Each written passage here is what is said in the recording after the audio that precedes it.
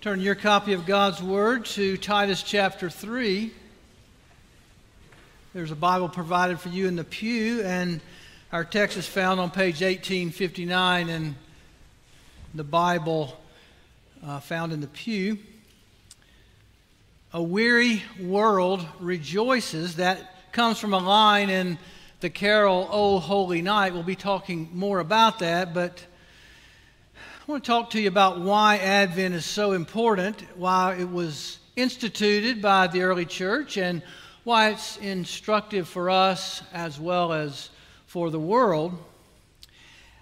Advent was one of the first Christian festivals. Around the 3rd, 4th century, the Christian church, as they moved away from Jerusalem and no longer participated in the Jewish festivals, began to pattern Christian festivals and pilgrimage, much like what they saw in the Old Testament. They also moved into pagan areas, or secular, as we say now, areas of the world that had no spiritual heritage or background or understanding that the Jewish believers understood that Christianity is a narrative, it is a story, and it is a pilgrimage. And they put together these festivals to not only teach believers that you're a part of this grand, great story. No matter what your moment in time is, no matter what struggles you're facing, there's a story that you've been swept up in. And that story is the story of Advent.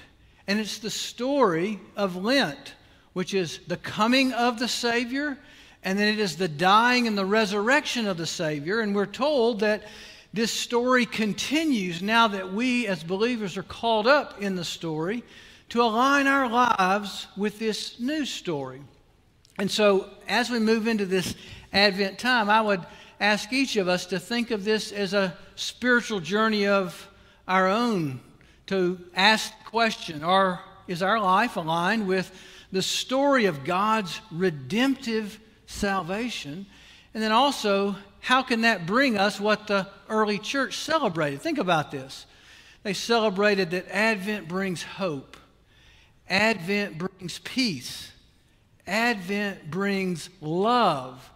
Advent brings joy when the Christ comes into this broken world, not only to demonstrate for us that there's a path to heaven, but to save us and take us to heaven. Christianity enters this world of brokenness and this world of weariness, and it has the audacity to make the claim that followers of Jesus Christ are to be marked by hope, peace, love, and joy. It's remarkable to think about that the followers of Jesus are to carry on inwardly with the story that's been given to us outwardly. And Advent is a proposition, if you will.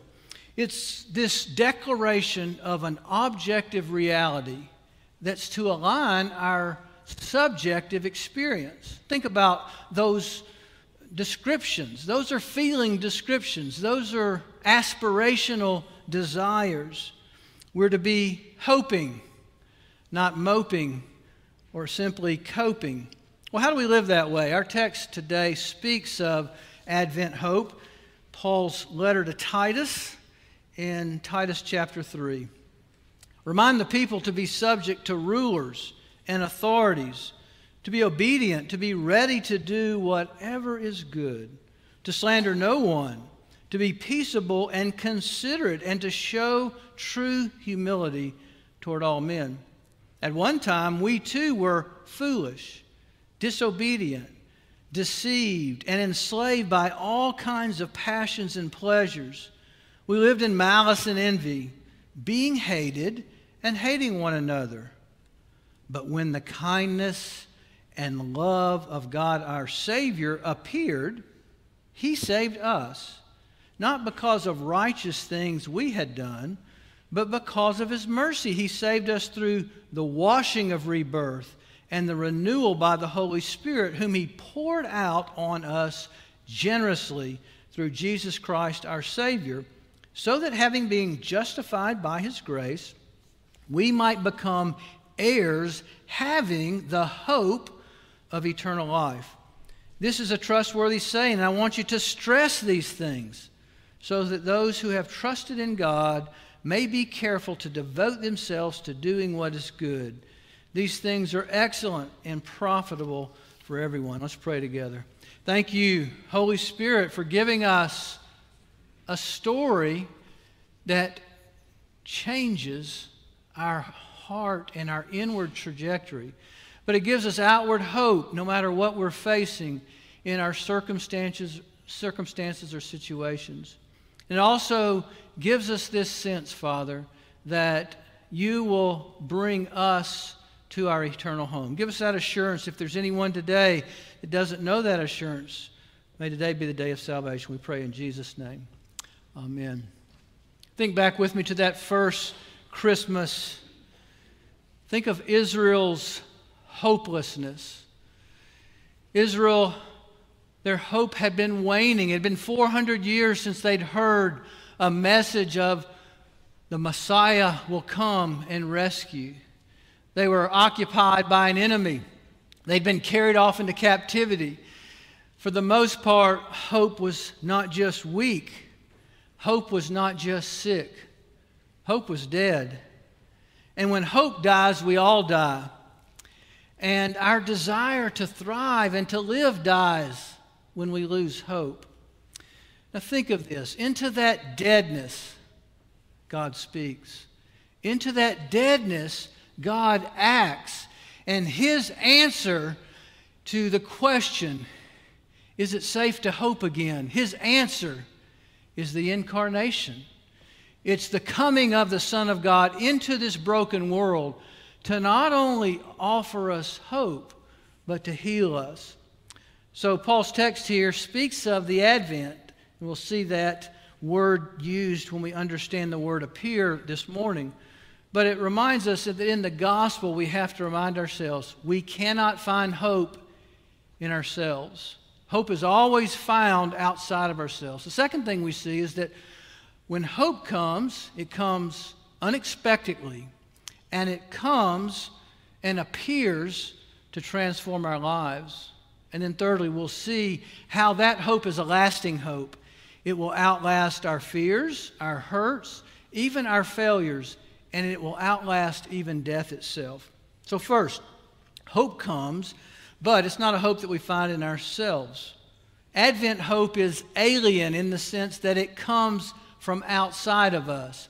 We don't believe in a therapeutic gospel that says somehow we're going to feel ourselves into salvation. We're going to understand our inward confusion and somehow we're going to heal the problems that were brought to us by our families of origin. That's not salvation according to the gospel. Salvation according to the gospel is an outward or alien hope that finds us, but not in ourselves. Notice verse 1, Paul says, remind them, Titus. This is a pastoral epistle from Paul to Titus, who's been left at Crete. And he's the first part of the epistle speaking of life in the church. And then he begins to talk about life in relationships in the family. And now he's talking about life in the world.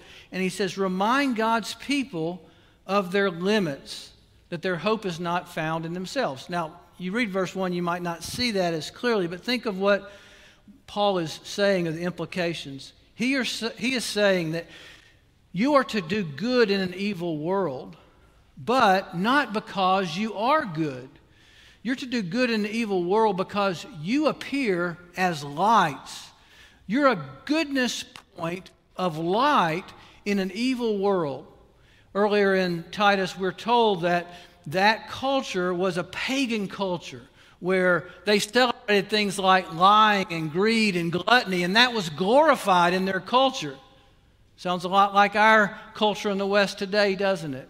And Paul says we appear and we are to reflect a different character: hope and integrity, peaceableness and humility. Paul says remind them that they are to do good, to be lights, but not that they are good. Look at verse 3. He speaks of our origin. We were like those outside of Christ. And then the light found us. The light came to us. For we ourselves were once foolish, disobedient, led astray, slaves and enslaved to various passions and pleasures, passing our days in malice and envy, and hated by others, and hating one another. Paul is saying here to Titus, instruct them that you're called to live as light, but that light is not in yourself. It's a light that came to you. And that the temptation for you is to reflect the culture's idols. You see, that's really your only choice, to live under the lordship of Jesus Christ or to be enslaved by the idolatry of your culture. Look at this language here. Slave to your passions, foolish, disobedient, led astray, passing your days full of malice and envy. Theologians call this the depravity of the soul. Now, depravity doesn't mean that we're as corrupt as we could be, but depravity means that everything about us has been touched or tainted with sin and with evil. And therefore, we make evil glorious, and we look at good and glory as something that we despise. Children, I'll give you this analogy as you're listening. Think about your life before, or humanity's life before the fall, is like a glass heart. And that glass heart was filled with light, and it was pure. And that glass heart connected you with God's heart. Not only were you to reflect hope and peace and love and joy, but you had connection with God. You belonged to God, and He walked with you. But man rebelled. When man turned in his rebellion from God, that glass heart was broken, and it was marred, it was dark. It was to be your compass. That heart now was to guide you back to God, but now it was a darkened heart. It was a depraved heart. It only leads you to activities that will enslave you, not free you. And that's our nature, children. We are depraved, but it also says our desires are disordered. You can't trust your impulses, children. You can't trust your initiation. You can't trust your motives. You can't trust your intuition. Why is this? Because inwardly we have chosen darkness over light. Verse 3 says, at one time you were foolish, disobedient, deceived, and enslaved. Paul's telling Titus to remind the believers, you were tempted to misplace your hope into idols, to seek a kind of freedom that you think will be pleasurable. All it will do will enslave you. Now, the modern world is caught up in this longing for freedom. The modern world defines freedom as lack of accountability, lack of morality, the permission to do whatever you want when you want to do it. But I want you to know the Bible says that will not give you freedom. That will give you enslavement. What we see in this text is freedom is the power and desire to do what is good, to live this light that we're talking about. But today, in the church, the biblical literacy is so confusing, and we think that the gospel is about our happiness and it's about our own pleasures. Now, I don't know if this is myth or true, but I did read that once Elvis Presley entered an Elvis Presley impersonator contest. Elvis Presley came from the Memphis area, and Lil Thompson's Steakhouse was a place that he would go and play and get a steak when he was just a poor man.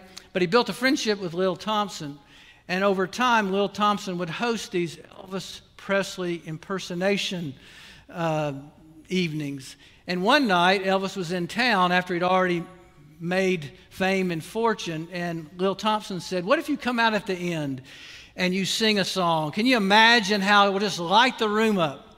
So he said, I'll sing Love Me Tender. And he waited in the shadows, and all the other contestants performed, and then he came out, and he was the last one. And Elvis Presley sang Love Me Tender.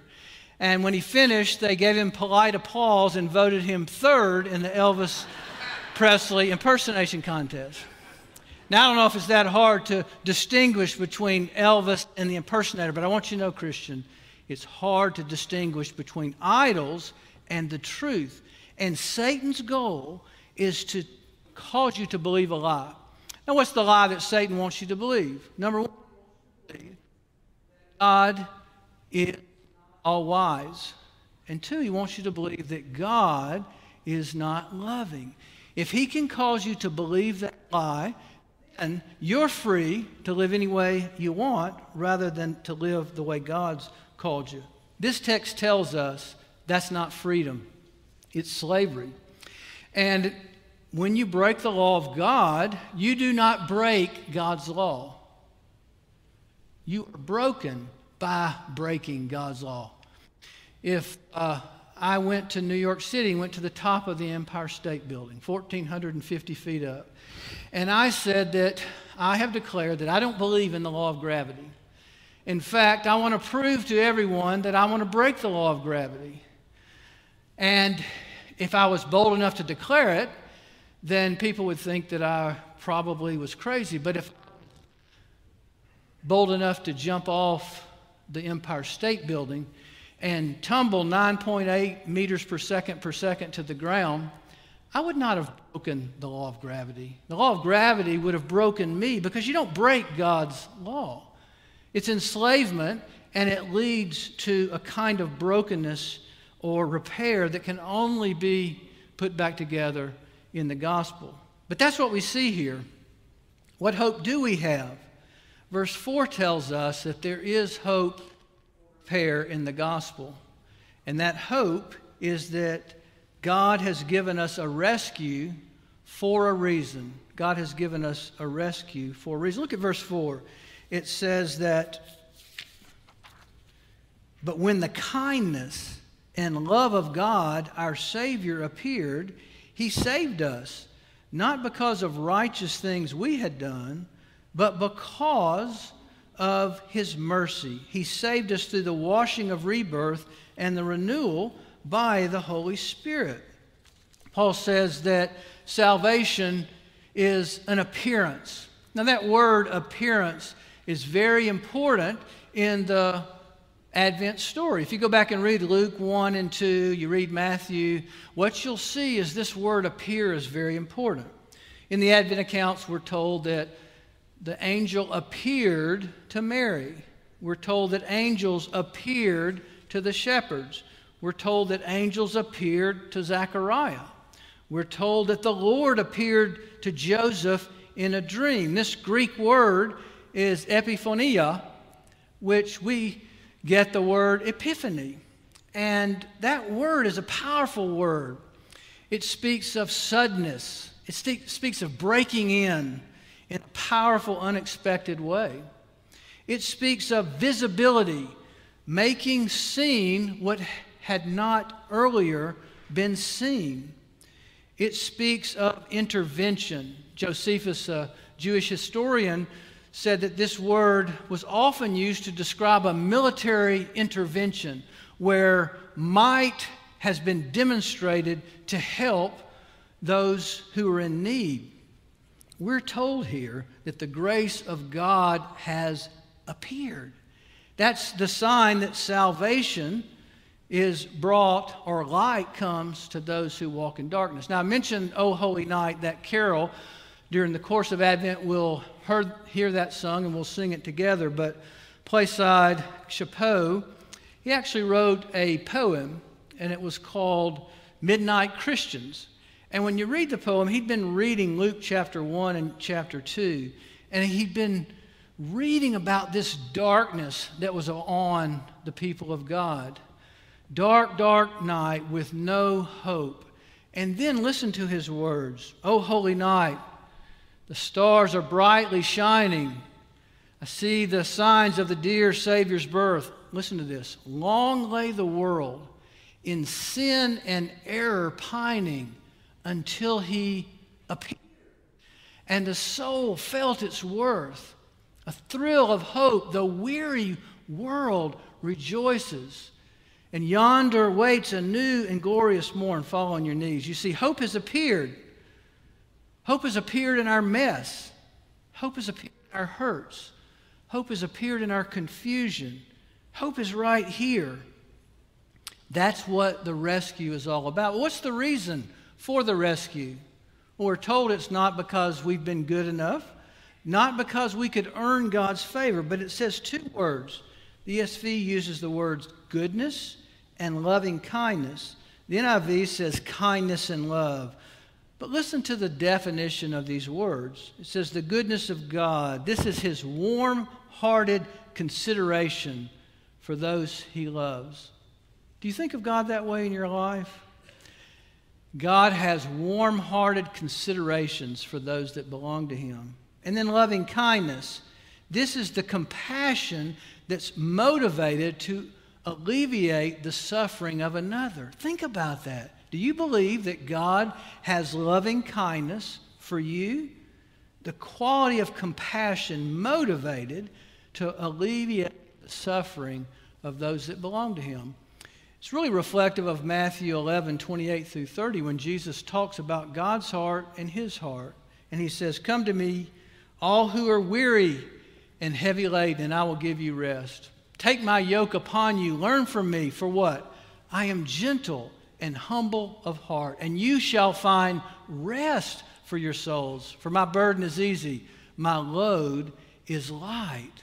You see, the reason that we have been saved is not because of our goodness, but because of God's warm-hearted consideration and his compassion to alleviate suffering in our lives.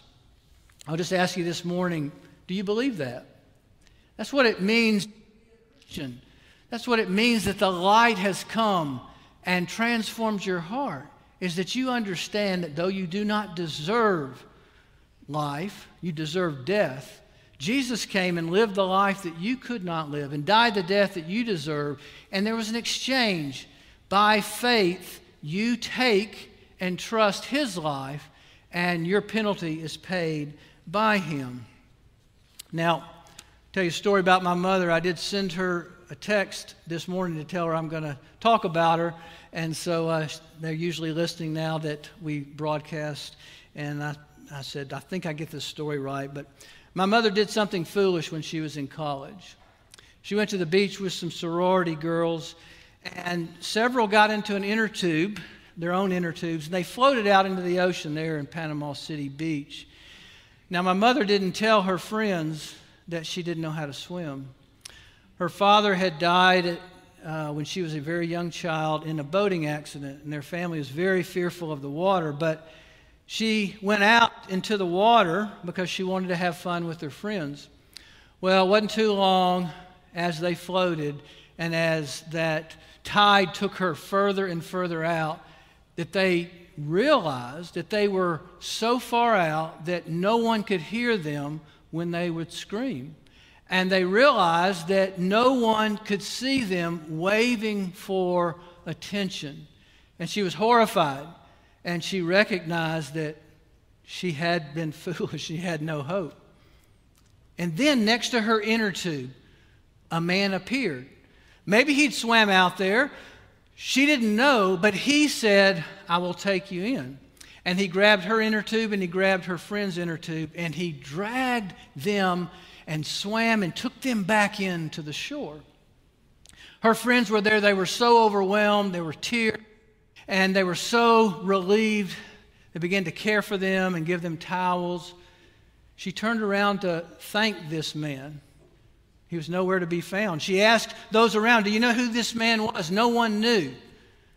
I think of him often. I often want to thank him or thank that angel that was there. But that's what salvation is. Salvation is an appearance. God comes to you. And God says, "I want you to know my love." In the early service, one of our members stopped me and said, I want to tell you a Thanksgiving story. I was with my brother, and he said, I think my brother would be the person I would say is the last likely person to profess faith in Christ. We were out playing golf, and I noticed that his language was a little different, and I noticed that he wasn't drinking like he normally was. On about the 10th hole, he said, "I've got something to tell you." God's changed my life. He said, I was floored. And he said, I wanted to hear the story. And he began to hear how God had appeared. And he'd appeared and saved him. That's the salvation that changes us. This text describes that kind of transformation. It says two things. It'll change us in our being, and it'll change us in our lifestyles. You notice in verse 5 it says that he saved us not because of deeds that we had done, but by the washing of rebirth and the renewal of the Holy Spirit, being justified. That's a change in your status. It says that we become heirs of God. But it also says it's a change in our lifestyle. It says that now we have the hope of eternal life. It's a powerful phrase there, that now the hope of eternal life resides with us. This doesn't mean that we are believing that hope is waiting for us in the future. Eternal life, according to the Bible, starts when you are converted. And hope has come from the future, and hope will take us to our eternal home. That's the assurance that we have. If you have the hope of eternal life, you have everything you need to live not as coping or not as moping in this life, but to live as those who are hoping. You see, eternal life is an objective reality based on what Christ has done for you, but it provides a subjective experience. It changes you from the inside out. Your being, your status has changed, but also your becoming, your lifestyle has changed. Your whole orbit is now centered around this light that is in your heart. Think about 1 Peter 3:15. Peter's describing to the early church there just how transformational the gospel is in our lives. He says, set apart Christ as Lord in your hearts. Always be ready to make a defense to everyone who asks you to give an account of the hope that is in you. Think about that. Peter says that people are going to look at your life and you're going to be hopeful when they're in despair. And you're going to have joy when they have only sadness. And they're going to see your circumstances. And they're going to ask you, what makes you different? This member told me that's what happened with his brother. He said, I looked around at all my family and all my friends. And the people that were living for Christ, their circumstances were not perfect. But they had a sense of resilience. They had a sense of hopefulness. The people that were outside of Christ, they were miserable. And every time I was with them, I was miserable. You see, the hope that is within us begins to change us. It's an objective reality that changes our subjective experience. Now, I'm going to try to illustrate this. This is not the greatest illustration, but these things are so hard to understand, and I do want to try to picture it for you. But back in high school, I went to a high school in Birmingham, Alabama. I guess that's Birmingham, not Birmingham. And we were a football powerhouse, multiple state championships, and the guys from the class before me, 23 of those seniors signed college scholarships, 9 with the SEC schools. So we were a powerhouse. But we had a principal that arrived, and he hired a new basketball coach, and he wanted to be equally as strong in basketball as he was in football. And so that principal began to work with the freshman class. I was in that freshman class team, and taught us how to win. And then he worked with us in the sophomore class. He'd played for Bobby Knight, and he had these strategies in terms of how to win. Others transferred in, and by our junior year, he was ready for us to take on the top flight schools in our city. But he scheduled Leeds High School early in the season. Now, for most of us, that was intimidating because everyone knew that Charles Barkley played for Leeds High School. But he said, we're going to win this game. We're going to send a message to the whole city and to ourselves that we can compete at this level. Well, sure enough, we played Leeds and we hammered them. We beat them by 30 points. It was the greatest moment of my sports life, at least in basketball. And it was interesting how he used that win, that objective reality, to anchor us with every opponent that we face. He said, now I want you to know, this team you're about to play, Leeds High School has already beaten them. Leeds. Or he would say, I want you to know that this team can't hold a candle to Leeds High School. It was this objective reality that anchored us when we went into these games. It gave us confidence, and it changed the way we viewed ourselves. Now that's the gospel narrative. The gospel narrative changes the way you view yourself. You see, every one of us has a narrative that we think about ourselves, a story that is played out in our heads. The gospel changes that narrative. Now, one writer and preacher that I think so much of is Martin Lloyd-Jones. Martin Lloyd-Jones wrote the book Spiritual Depression. And listen to the words that he says and how the gospel is to change the way we think about ourselves. He says, have you realized that most of your unhappiness in your life is due to the fact that you're listening to yourself rather than talking to yourself?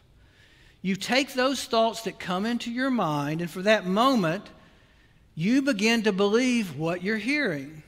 You've originated them, and they're talking to you. And they bring back the problems of yesterday. Somebody is talking, and you're talking. And what are you saying? You're saying, I'm a failure. You're saying, I'm fearful. You're saying, I lack confidence. You're saying, I lack hopefulness. The gospel always instructs believers to talk truth to their hearts. When your soul is depressed, you stand up to your soul and you say, soul, listen for a minute. I will speak to you. I belong to God. I am not hopeless. My life is not hopeless. My future is not hopeless. Just like verse 4 says, at the right time, God appeared. And when you say, but God, and He has saved me, everything about your hopelessness changes. Well, I'll ask you today, what narrative are you listening to? What story is shaping who you are and who you are becoming?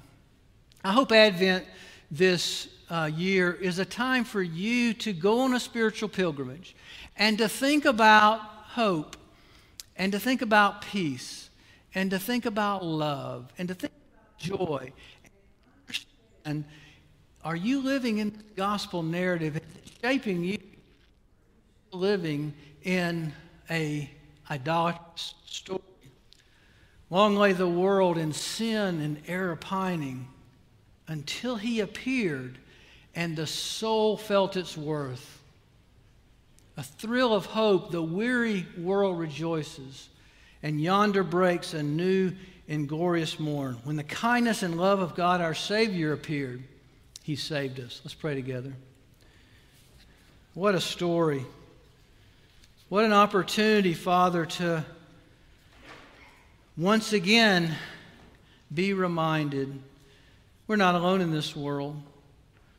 We have strength that comes from outside of ourselves. We have hope because hope has found us from the future, and hope is eternal. It will carry us to our eternal home. Father, for those that are discouraged or live in guilt or anxiety about the future, would you remind them they have permission to hope in you?